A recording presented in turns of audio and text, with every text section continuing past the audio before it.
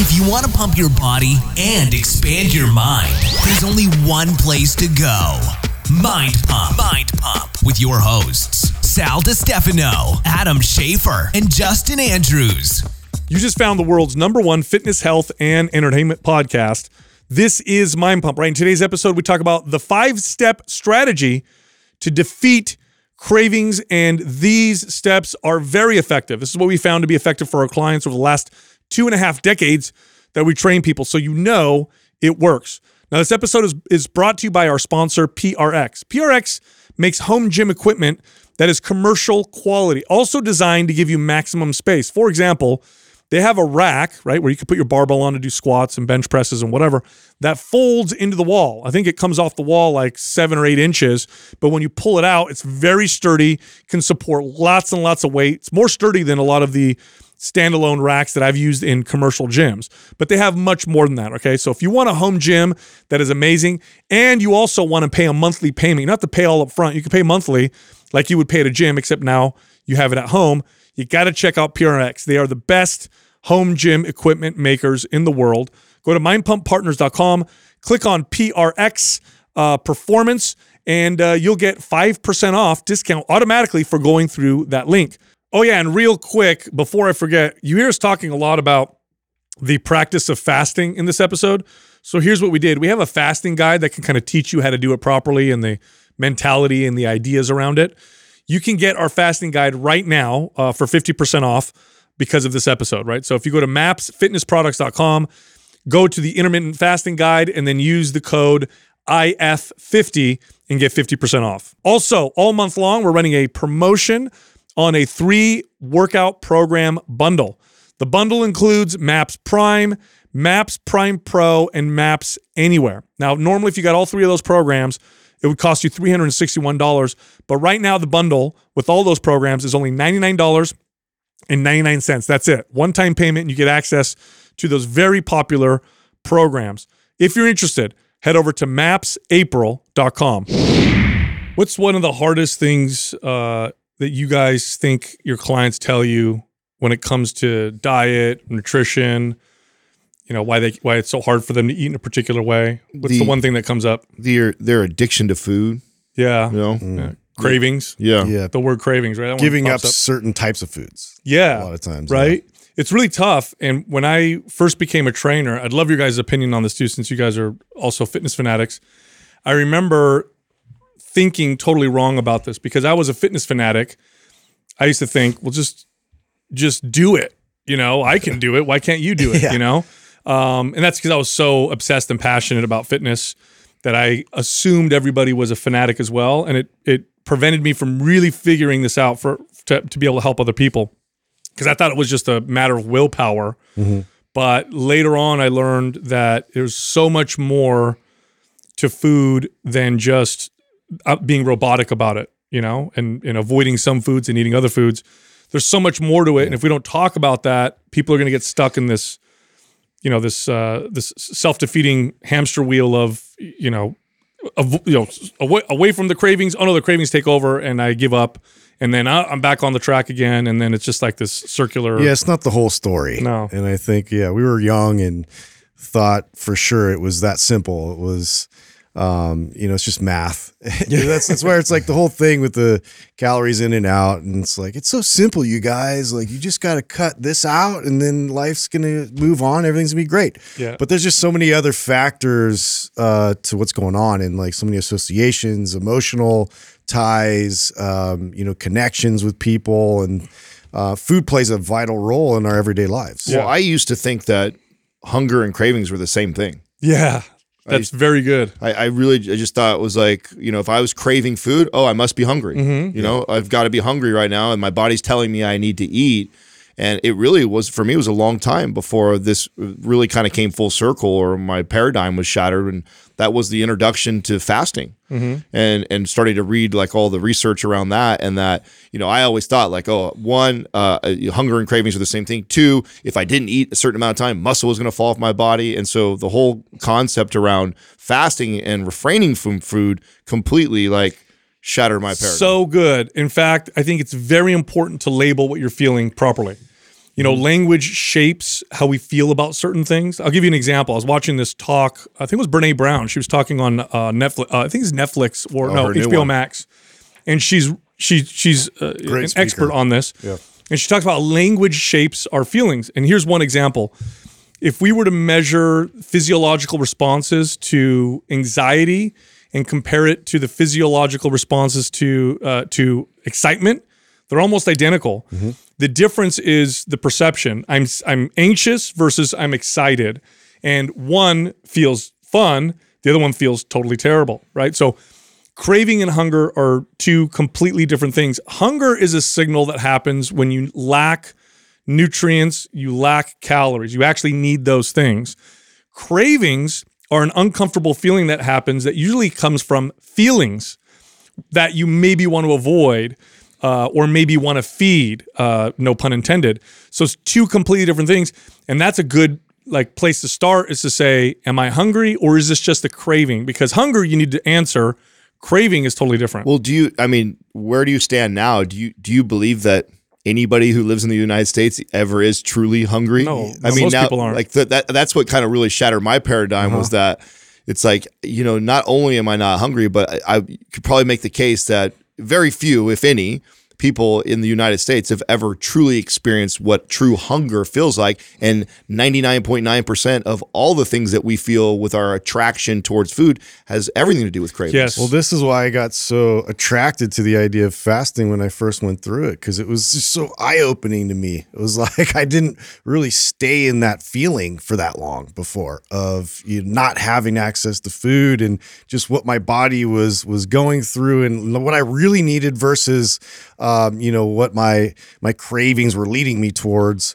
And it's just like that self-reflection, it's that introspection that you can sit through that. It's really difficult for people to do that. A lot of clients come in and have never even done that. So that was eye-opening for me. Totally. Well, even when your body burns off the fuel that you say you consumed earlier in that day or even the day before, and so you tap out all that, this idea that you now have no more fuel and the body's now going to start to break down muscle and you're going to lose that is so not true. And I think, Sal, you've shared this before. I don't know if you know the number off your top of your head, but how many calories in reserve does your body oh my God. Well, in carbohydrates alone, I believe it's something like 7,000 or so.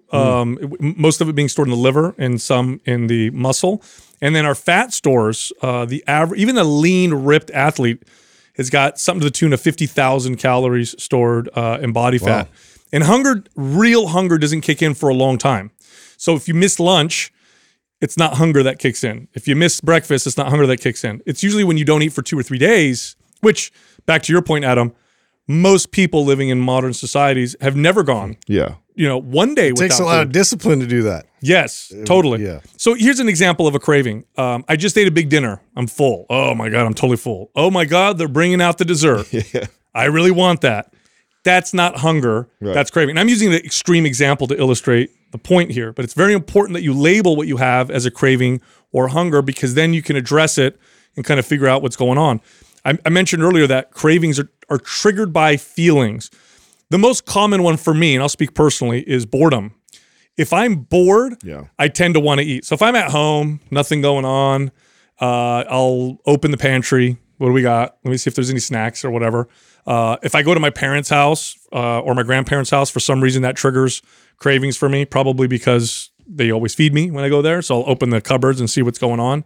But other common ones are sadness, because if you feel sad, nobody wants to sit in the feeling of sadness, just like I don't like to sit in the feeling of boredom. Yeah. So what they'll do is they'll distract themselves by eating, and eating is pleasurable. This is why the foods that you crave tend to be pleasurable foods. We almost never crave foods that are, I don't know, for lack of a better term, in the healthy category. It's like I don't crave, broccoli or vegetables or, a whole natural food. It's usually something that's hyper palatable. And that's because it's a very, very good distraction. Sadness is a common one. Anxiety or stress are another one. People tend to eat with stress or anxiety. There's a lot of different feelings that we want to run away from or avoid or feed through eating.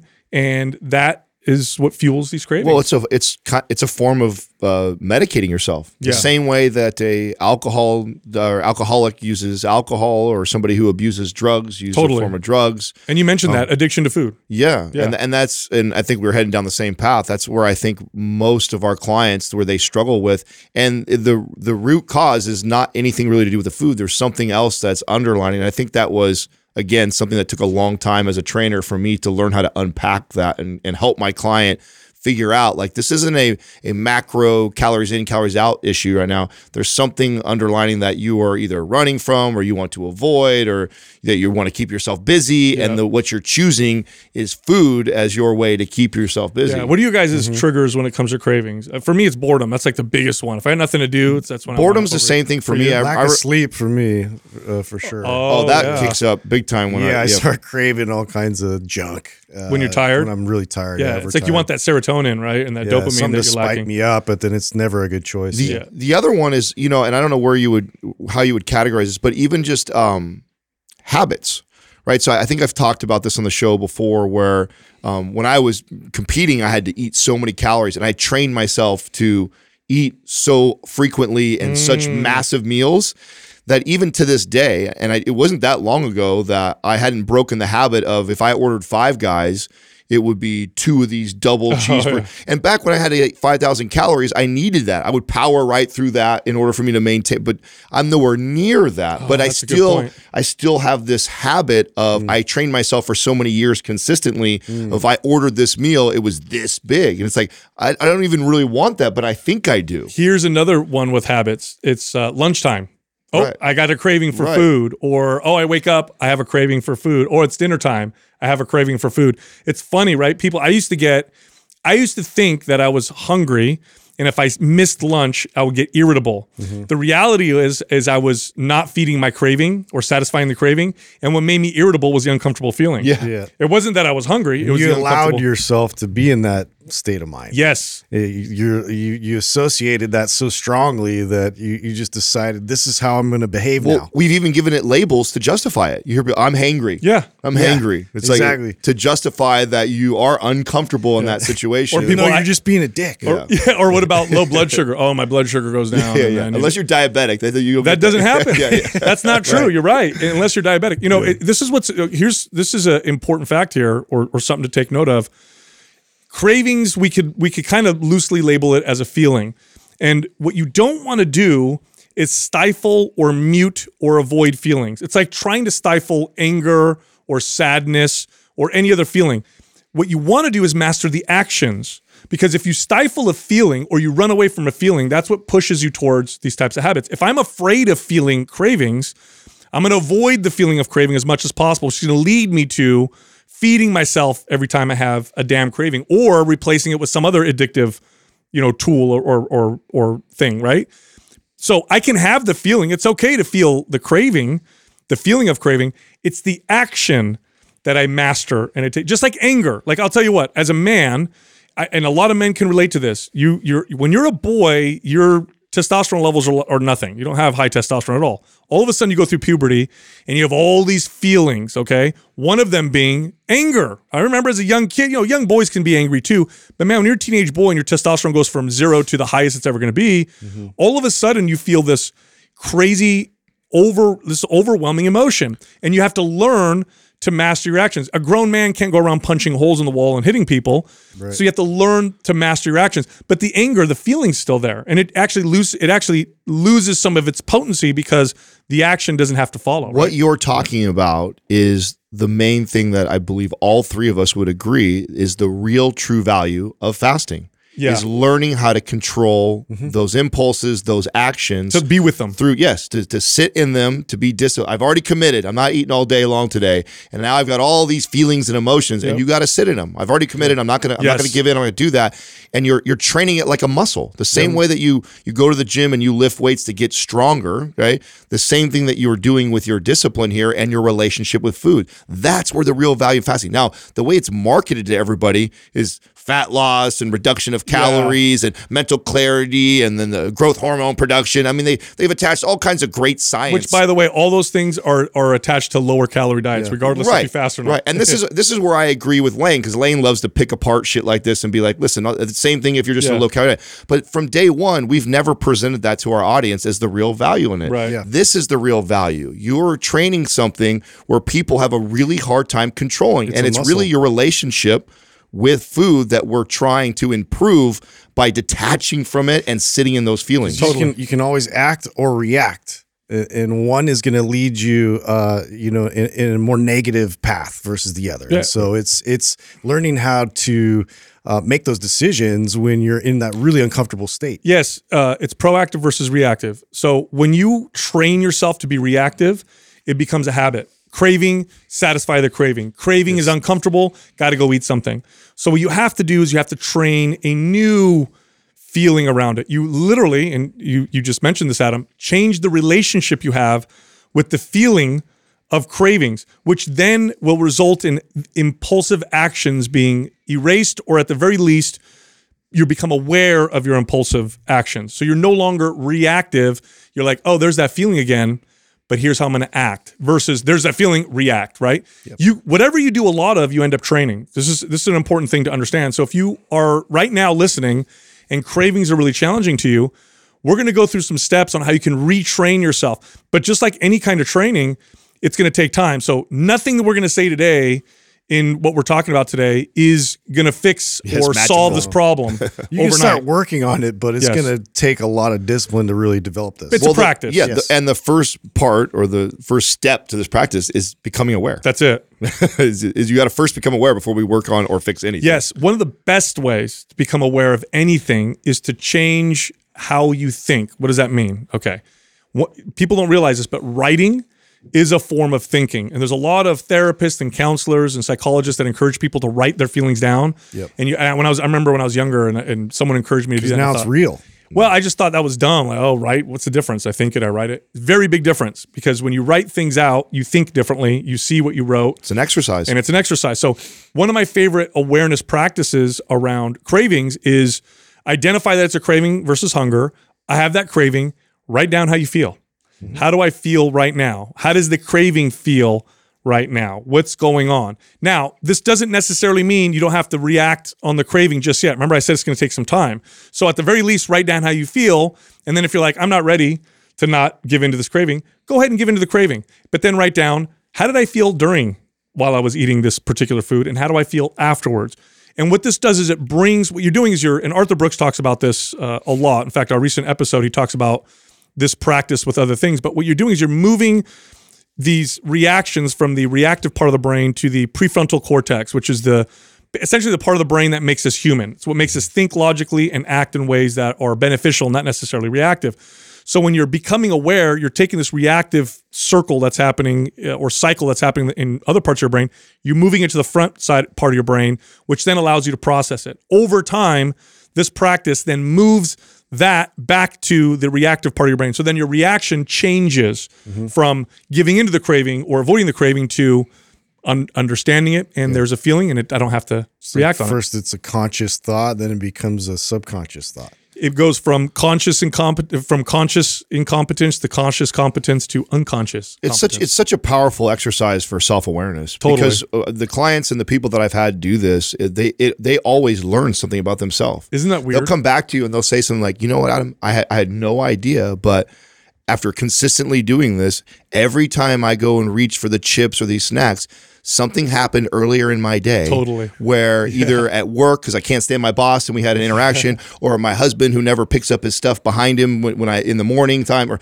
they always find out that, holy shit, there's something else that's going on in my life that I'm kind of suppressing and then eating to medicate. And I don't even realize that I'm doing it because it's not like tragic, like your husband leaving his underwear on the floor and not putting it in the hamper is not like the end of the world, but it's enough to bother you, to inside be festering and be thinking about it, and then causes you to go do that to try and get that dopamine hit that you want through those I'll chips. never forget, I had a client who we went through this practice, and she was like, okay, I'll give it a shot.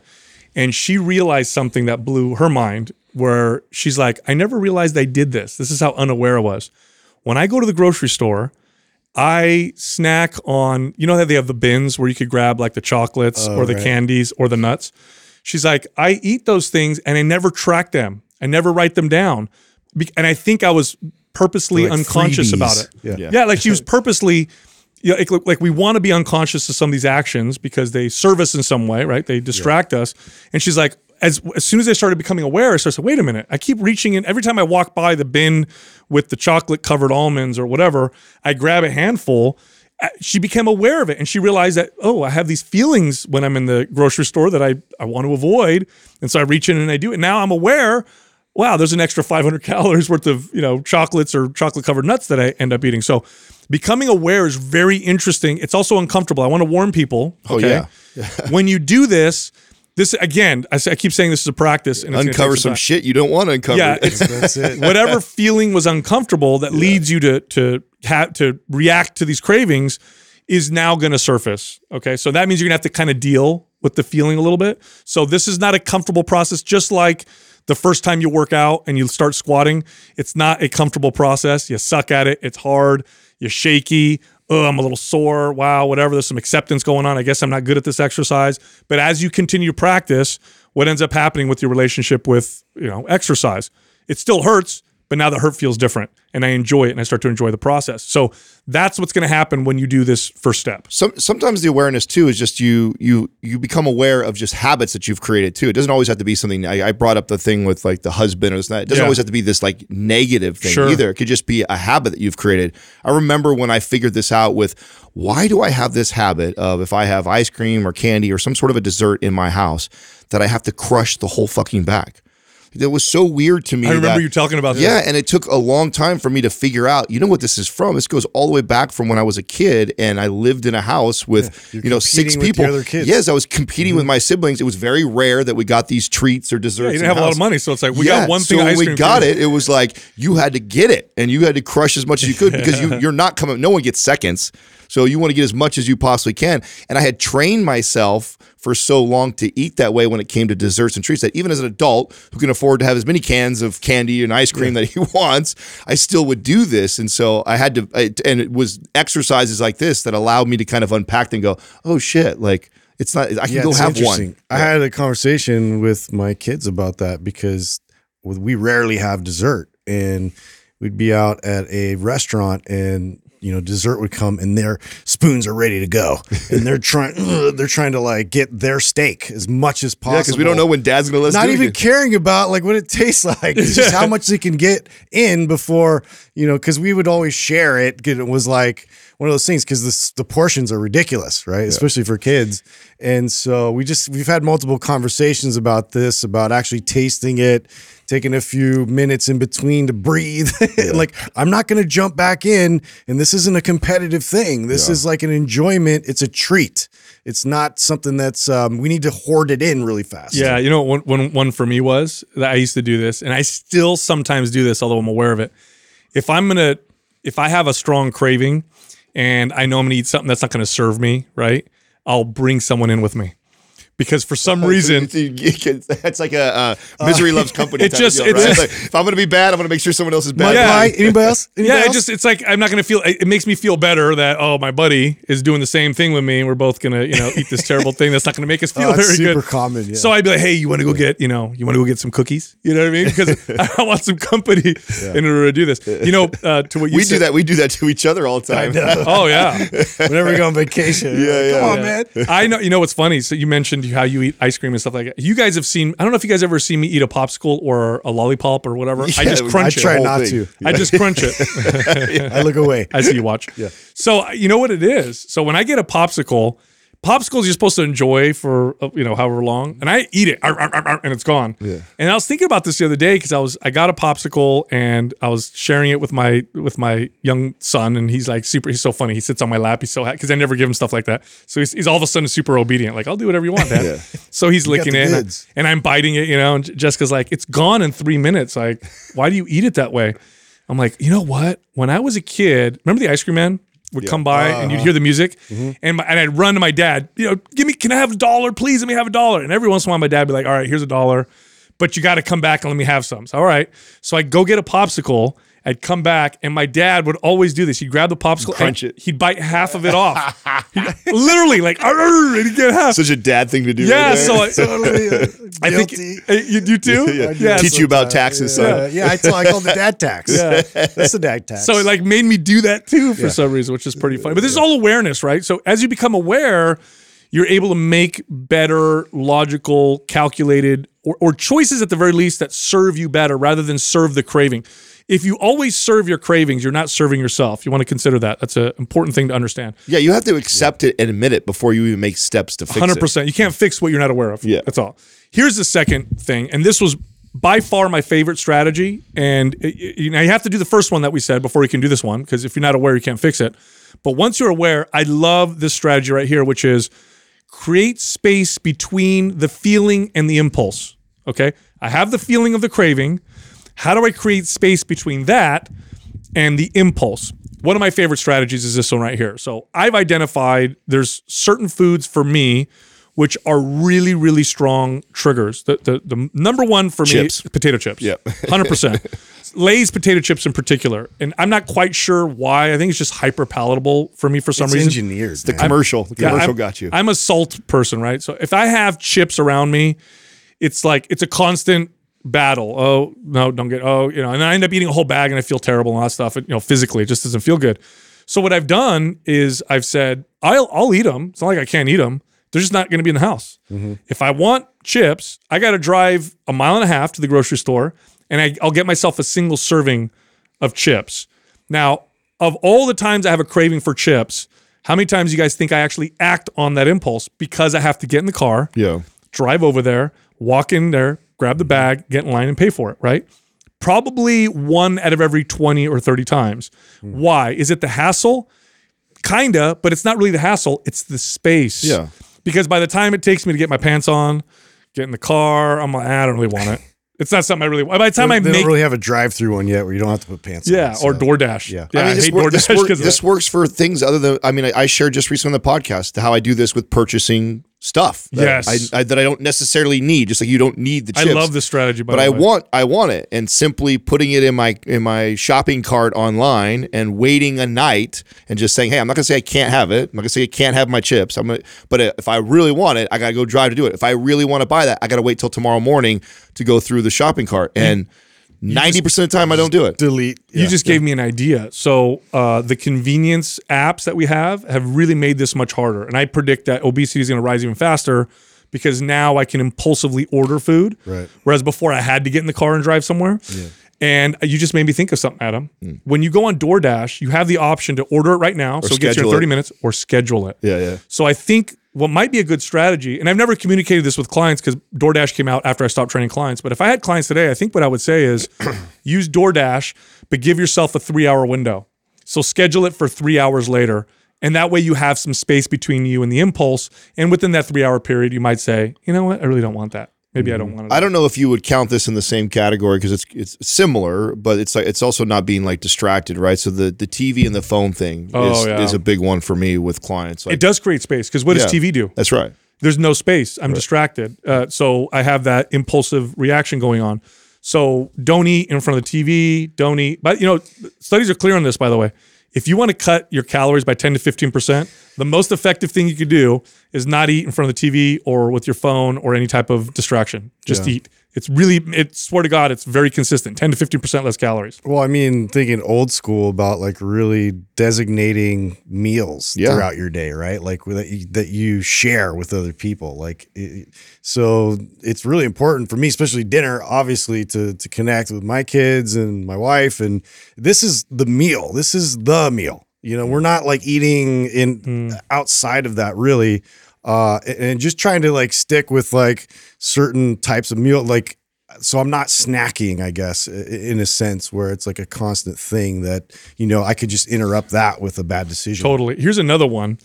I had a client once tell me this. Now, they had the wrong idea behind it, but it was super effective anyway. And then I figured out later what it was. And what he said, and he was like adamant about this. He says, when I have a craving, I got to do 10 push-ups and I got to do 10 body weight squats.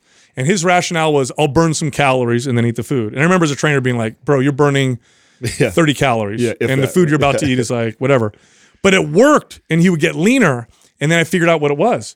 Because he had to do 10 push-ups and 10 squats, it created space between him and the impulse. And what ended up happening was he often didn't act on the impulse because he just created space. You could do this with a walk.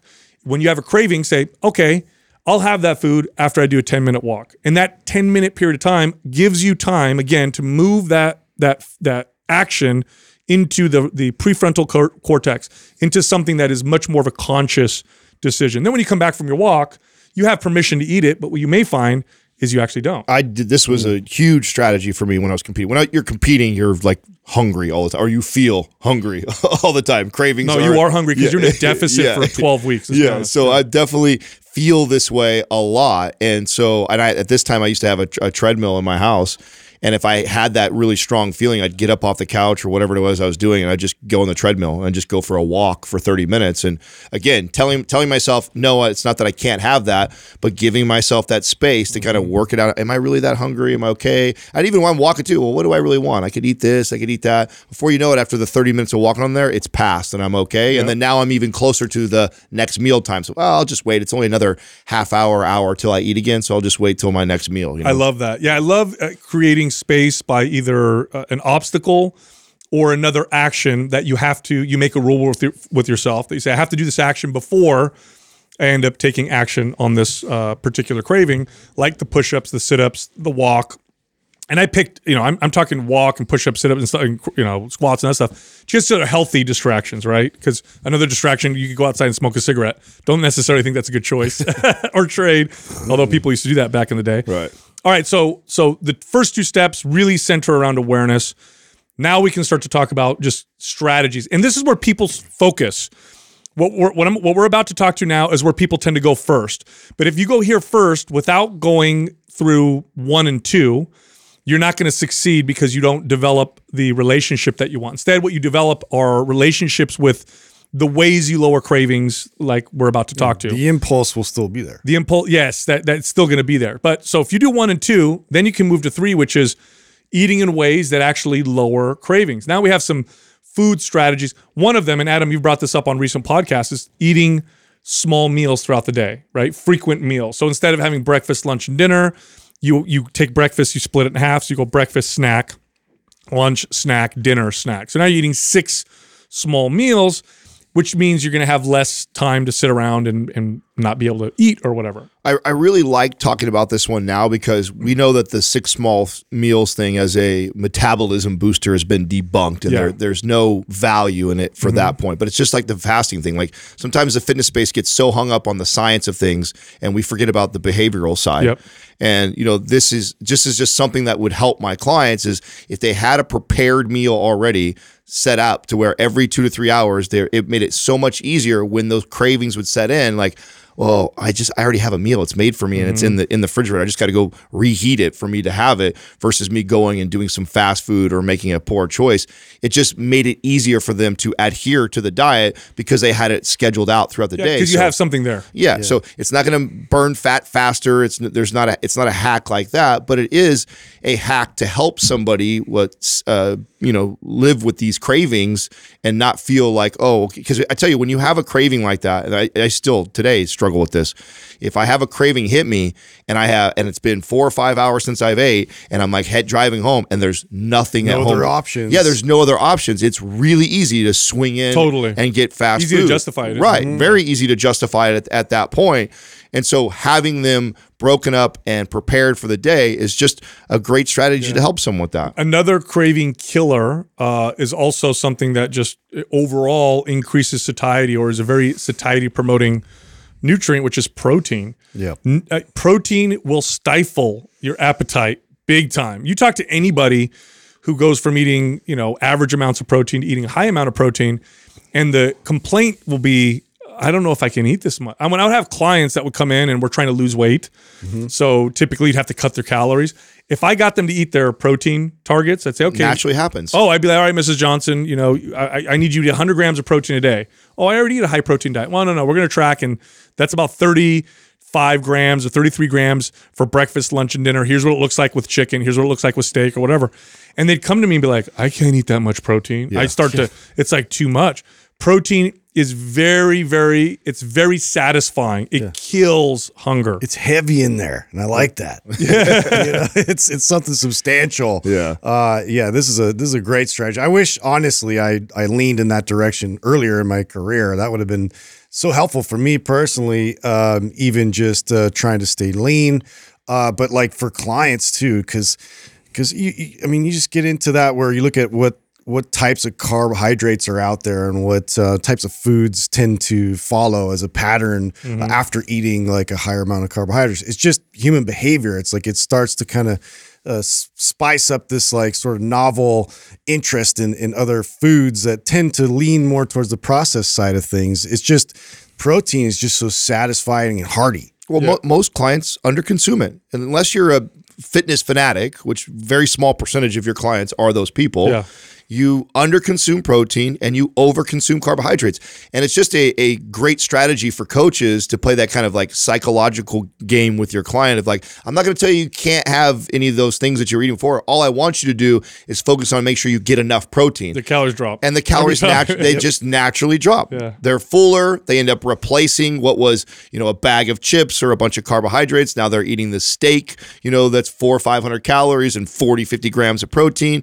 And they end up exchanging that. Instead of having the 700 calories of snacks, they now have this hearty meal. And then you add in the fact that now they have the building blocks to actually build muscle, which then also is going to speed our metabolism up. So it's like essential a win all the way around. And I never had to tell this client who was here for fat loss that, hey, cut this out, less of this, less that. I'm telling them, hey, have more I of would this. get complaints from people who normally overeat, and they would come to me and be like, I can't eat this. At the end of the night, I start to gag because I can't eat any more protein. And I used to laugh. Here's somebody that always overeats, but now all of a sudden they can't eat enough because and on the extreme case, if you ever talk to anybody who's followed a carnivore diet, like I've had people, DM me who followed carnivore. I know you did for a second, Justin, as more of an elimination diet.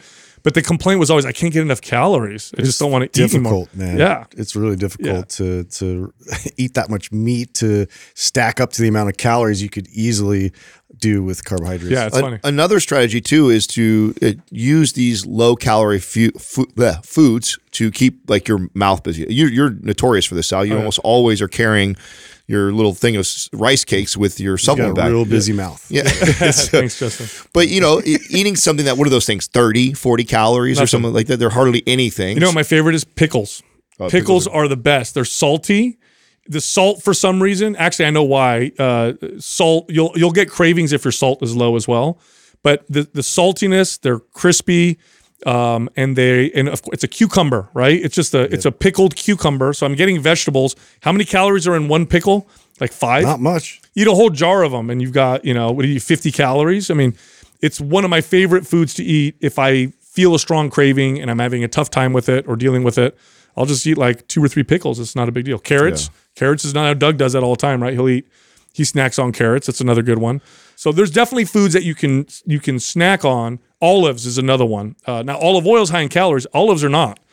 You can eat a jar of olives and your calories are still pretty damn low. Doesn't make that big of a difference. All right, the next one, another trainer trick that we used to play on our clients is to have them drink a lot of water. Yeah. Yep. You get somebody to aim for a gallon of water a day and they tend to eat less calories. It's really funny. But it's because being hydrated often does blunt the craving signals that we tend to get when we're feeling anxious or sad or whatever. In fact, I used to tell clients as an awareness strategy, when you feel a craving, drink 2 glasses of water and wait 5 minutes. Yeah. And that would work like clockwork. And about 50% of people that would try it. Well, I remember when I figured this out, I had read something, and maybe you remember, Sal, like it talks about how many people over-consume calories through liquid drinks. Oh, it's a lot. Yeah, it's a high percentage. And I remember seeing that going like, oh my God, if I could just get, if this is this percentage of people that are overweight or obese, or it's because they're drinking so many calories, if I could just find a way to get my clients to stop drinking their calories, we'd have a huge win. And again, going back to the same philosophy of not telling a client you can't have, the strategy would be drink more water. If I kept them, to drink a gallon of water is hard. It's really, it's actually a lot. People don't think so. Try it. Yeah, it's hard to like consistent. And everybody go, oh, I drink plenty of water. Yeah, have you ever measured it and actually seen? Like, try and measure it and see if you actually hit a gallon. Half a gallon is hard for people. Yes. So giving someone a goal like 3/4 of a gallon to a gallon of water in a day is challenging for most people. And all it does is it keeps them busy drinking that. They don't ever have the time where they're craving a soda or juice because they're constantly having to drink the water. Now, along with that, add a little bit of sea salt to your water. When you're drinking that much water, you are going to be expelling more sodium. Being low on sodium will send a hunger signal to your body or a craving signal to the body. This is especially true for people who eat a low carbohydrate diet. We work with a company called LMNT, and they make an electrolyte powder that's high in sodium. You can put that in your water. There's no calories.